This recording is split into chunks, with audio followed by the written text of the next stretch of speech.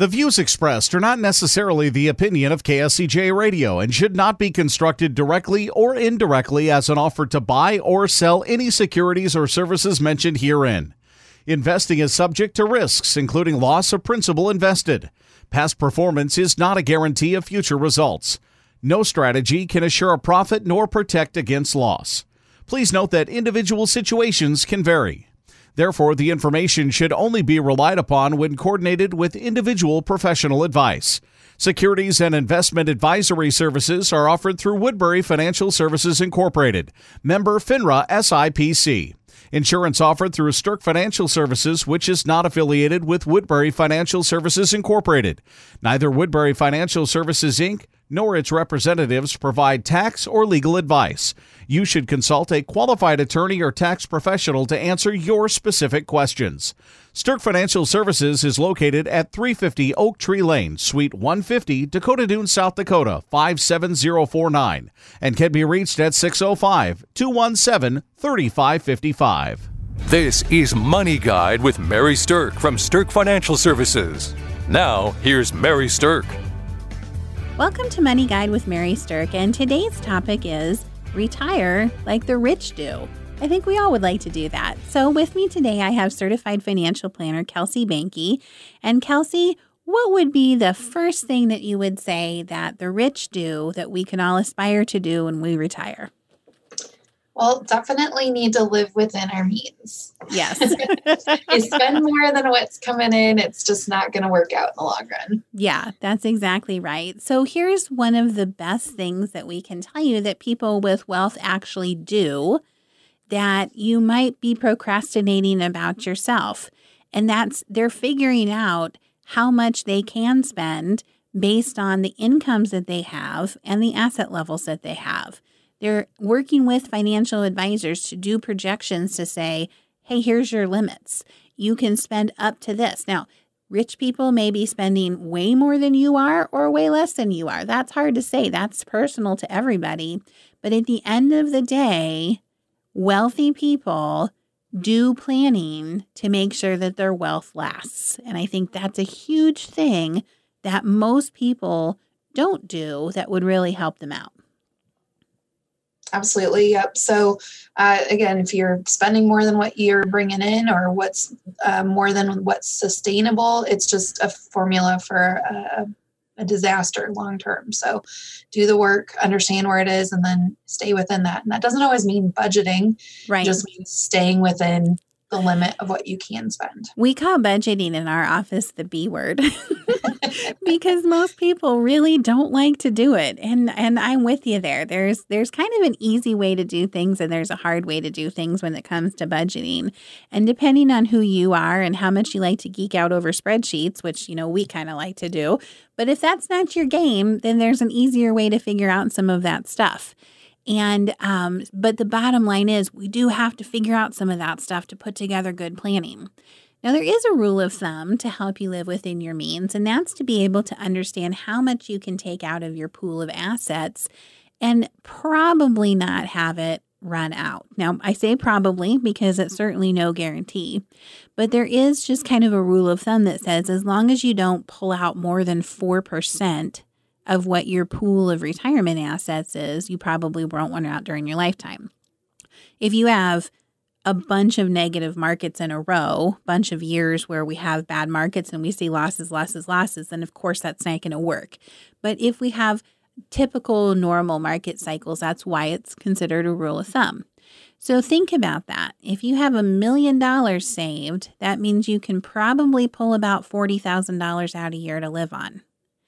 That might not be what you think if you think, I have $1 million saved. I've got all this money I can easily spend during retirement. So if you want to create for yourself a retirement income stream from just your retirement assets, that's, let's say it is $120,000 a year, you need $3 million worth of retirement assets to comfortably be able to pull that off. And these are the things that wealthy people understand, that you can't intend to blow through or spend all of your wealth too fast, or you are very likely to run out of money. And that's what we want to avoid. Another thing that people who do, and if you want to retire like the rich, this is something that you would want to consider doing, is to assemble a team of advisors. So Kelsey, describe for our listeners what a strong team of advisors might include. Who would that be? So usually involved in this team is going to be a financial advisor, financial planner, a CPA or tax accountant, and a good attorney that helps with a variety of things, but specifically including estate planning. Depending on what else you got going on, there might be another advisor or two that needs to go into that mix. Like a good insurance agent. Yeah, like a good insurance agent, always included in that. But, that's the core. And then however many other people beyond that you need is based on every personal situation. It's really important, though, that you have cohesive and cohesive plans between those teams of people, and some collaboration. And we've said this before, and we'll say it again, that your certified financial planner, like Mary and I is a good person to be the quarterback for that team. Mm-hmm. We've had training in all of those different areas to understand and, kind of talk the talk and make sure that everything is working together. If you don't have that person, then you might have good things going on in each of those, with each of those different professionals, but they might not be coordinating, and they could in fact be working against each other in some cases, not knowing it, just, accidentally, because what the left hand doesn't know what the right hand's doing in that situation. So here's the thing that's kind of interesting about that is your CPA is probably someone who is specializing in taxes. Your attorney is someone who's probably specializing in estate planning law, things like that. But your CPA and your attorney are not normally talking to each other, right? And your insurance agent might be somebody who's specializing in making sure you have the right coverages for your properties, your vehicles, things like that. But again, they're not talking to any of your other trusted advisor. Your financial advisor, your financial planner, the reason that we act as a quarterback is because we are the ones that know the information that is pertinent to all of those different areas. And we're trained to be able to spot the gaps, right? So if we can see that something that you're doing with your CPA and your tax strategy is actually creating an issue in your estate planning, we're going to be able to see that because we are looking at all things from a global view. And then the right hand can talk to the left hand about that. Conversely, let's say that you have something in your investments that is going to be contradictory to your estate planning, then we can see that too. And matter of fact, let me give you a great example of that. I was just working with a client who has several $1 million in IRA money, and their attorney has done their will for them. And in their will, it says, I want my wife to get everything. And if my wife doesn't outlive me, I want it to split between my 2 children. And then if something happens to those 2 children, then the grandkids get it. Okay, so it was a basic estate planning like that. Well, what the attorney had not then gone and told them is, listen, if you have IRA money, then your beneficiaries can be done in such a way so that you can avoid some issues of just having it pass through your will. So all of their IRA money, millions of dollars of IRA money, just had the beneficiary designation that said, per my will. So what happens in that situation then is that the IRAs have to get cashed out. So 100% of that money is now taxable. And it's going to be at the highest tax rate because it's millions of dollars. And it has to pass through probate. And the cost of money passing through probate can often be anywhere between 2 to 4% of the value of that money that's passing through there. So now you have thousands of dollars of cost of probate and hundreds of thousands of dollars of costs and taxes, which all could be avoided by simply having a correct beneficiary designation on there. If you simply would say, my wife is the beneficiary, well, under current law, the wife can take over an IRA as a beneficiary without paying any taxes on that. She can just take them on as her own, right? So you completely avoid probate and income tax, current income tax that way. It lets her have the flexibility to pay the tax in the future when she's taking money out and to use that money. Secondarily, current law also says that if you have a contingent beneficiary, they might be able to do what's called a stretch IRA. And a stretch IRA means that that child would be able to take the IRA over as their own. And instead of paying taxes on 100% of it and booting up into the highest tax bracket, they are able to just take out a required minimum distribution, which might keep them in a much lower tax bracket. And again, the whole thing avoids probate. So this is a classic case of where the estate planning attorney wasn't doing anything wrong by how they set up the will. There just wasn't communication and collaboration between the estate planning attorney and the investment advisors that they had to say this is really how the beneficiary designations should correlate with what you're doing in your estate planning. And that's why a financial advisor should be the quarterback, or that's why we're the quarterback on the team, is because we're looking at things like that with the global view. So in that situation, that person would have lost well over $750,000 to taxes. That was unnecessary at the time. And by having beneficiary designations on them, that taxation is now deferred. So when we talk about retire like the rich do, if you want to keep your wealth, those are the kind of things we have to pay attention to. Okay, Kelsey, what's the next thing that we want to have people pay attention to? Well, it's important to pay yourself first now and pay yourself first later. Yes, exactly. So pay yourself first now means that wealthy people are saving money, right? They're taking the income they have. They're dovetailing some of that into savings. They're maximizing retirement plans. They're maximizing investment vehicles so that when they retire, they can take that money out and pay themselves later then.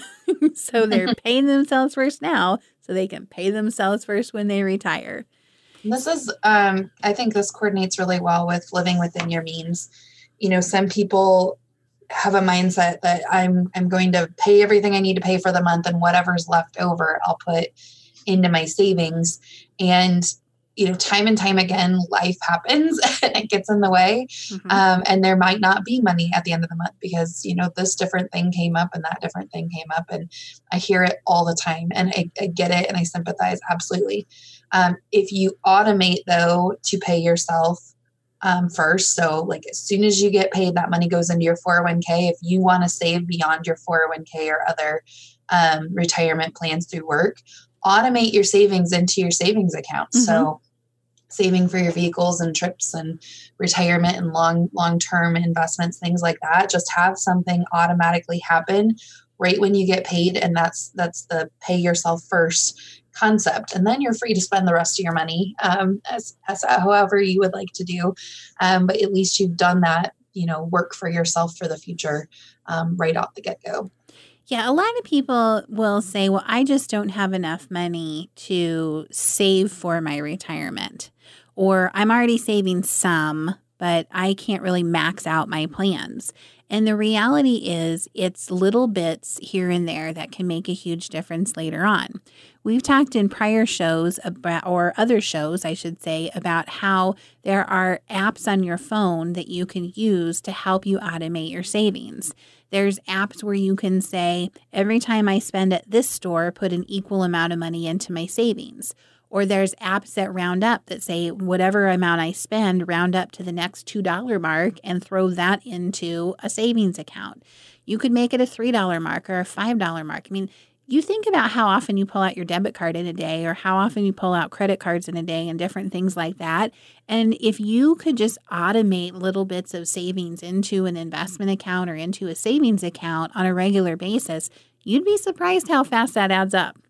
Absolutely. And then increasing those amounts. So if you let's say you put $25 into an account each paycheck, next year put in $26 or $27. Right. Like, it doesn't sound like it'd be a big difference, but it really does add up to add that $1 or $2, every year, every birthday. Pay yourself a little bit more. It's kind of fun, the things that you can come up with. And if you make it a rule and you make it a process and a pattern, then it's something that you're more easily going to commit to. All right. When we come back from our break, we're going to give you some more things to think about. So to retire like the rich do.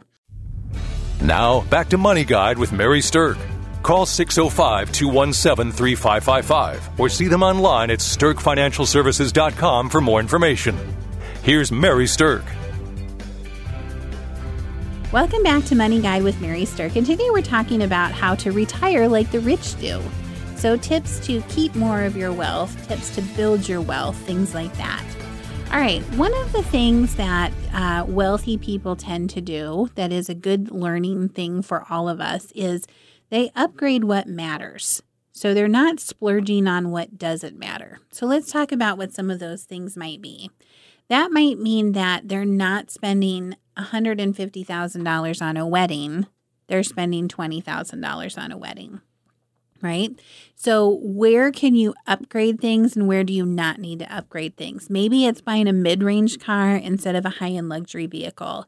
Maybe it's the size of your house. You're buying something that you are not buying a house that's stretching your budget. But if you want to retire like the rich do, what you have to understand is that keeping more of your money instead of spending more of your money on disposable things is how you build and accumulate wealth. So the things that matter to you are going to be very personal, but in terms of what you upgrade your spending on, the less you do it, the better off you are, but you also want to be balancing what you spend today to enjoy life versus what you're saving for tomorrow to enjoy life later. Absolutely. I love this. I think a lot of people spend excess money places just because they think they are supposed to. Mm-hmm. And commonly, like my best example is appliances. Just because appliances have all the fancy gadgets, like my husband and I went to buy a new refrigerator, and he was immediately drawn to the one with the giant touch screen on it. And him and my son were playing on it, and I'm just going, we do not need a touch screen on our refrigerator. What we need is a fridge that can keep things cold, that has enough room for these kind of things, and we tend to go appliance shopping with our list of must-haves. These are the things that must have, must do. And anything beyond that, fine. If it comes with this package, that's great, but we're not going to pay more for things that we didn't really want before we got to the store. So, you can apply that same knowledge to anything, car purchases. Sure. We just recently bought new cell phones. I didn't need the big fancy version. I had very specific things I was looking for. Well, and my husband did because of what he does. That made sense. But for me, I said that's not what I need, and I don't want to pay extra for it. Yeah, so. It's very personal to every person. Exactly. So here's the kind Even within spouses. Yeah, exactly. So here's something kind of interesting. According to Dave Ramsey, despite being the most affluent generation the world has ever seen, 54% of Americans have saved less than $25,000 for retirement. And the main reason is because they're sacrificing their retirement dollars to support lavish lifestyles with the big houses, the cars, the boats, the flat screens, and things like that. So it kind of goes back to paying yourself first so you can pay yourself later, like we talked about earlier in the show, of making sure that you're actually saving money, not just spending it on your lifestyle needs today. It's the balance between spending today and saving for tomorrow.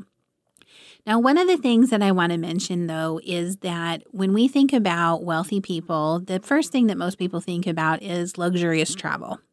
And I would like to say that no matter who you are, travel is usually always obtainable. There's lots of ways to travel. Kelsey actually happens to be kind of an expert on this one. She is the deal shopper extraordinaire when it comes to traveling. Yeah, I think in another life I must have been a travel agent because it's almost a game to see how reasonably I can attain a trip. Now that doesn't mean that I'm not taking the trips that cost a little more money when that's exactly what we want to do. But I actually have fun planning vacations in mid-sized cities that don't come with all the additional expense and, kind of bucking the system when it comes to what people normally do for travel. And it's really fun. So, every $100 you save per night on a hotel room is another $100 you can spend doing something else on the trip. And all of that adds up over time. But I absolutely love thrifty traveling. Now, I'm on the other end of that spectrum. When I travel, I actually want to travel in comfort. So what I hate about traveling is feeling trapped in a small airplane seat. That can ruin a trip for me. So for me, if I travel, I'm looking ahead and booking things, never doing it last minute, but I'm looking ahead and booking things, and I prefer to travel with a first class airfare. Now, you would think that that is going to add thousands of dollars to an airfare, but it doesn't. I literally just booked a trip for early in the year, and the cost of the upgrade from coach to first class was about $250 round trip.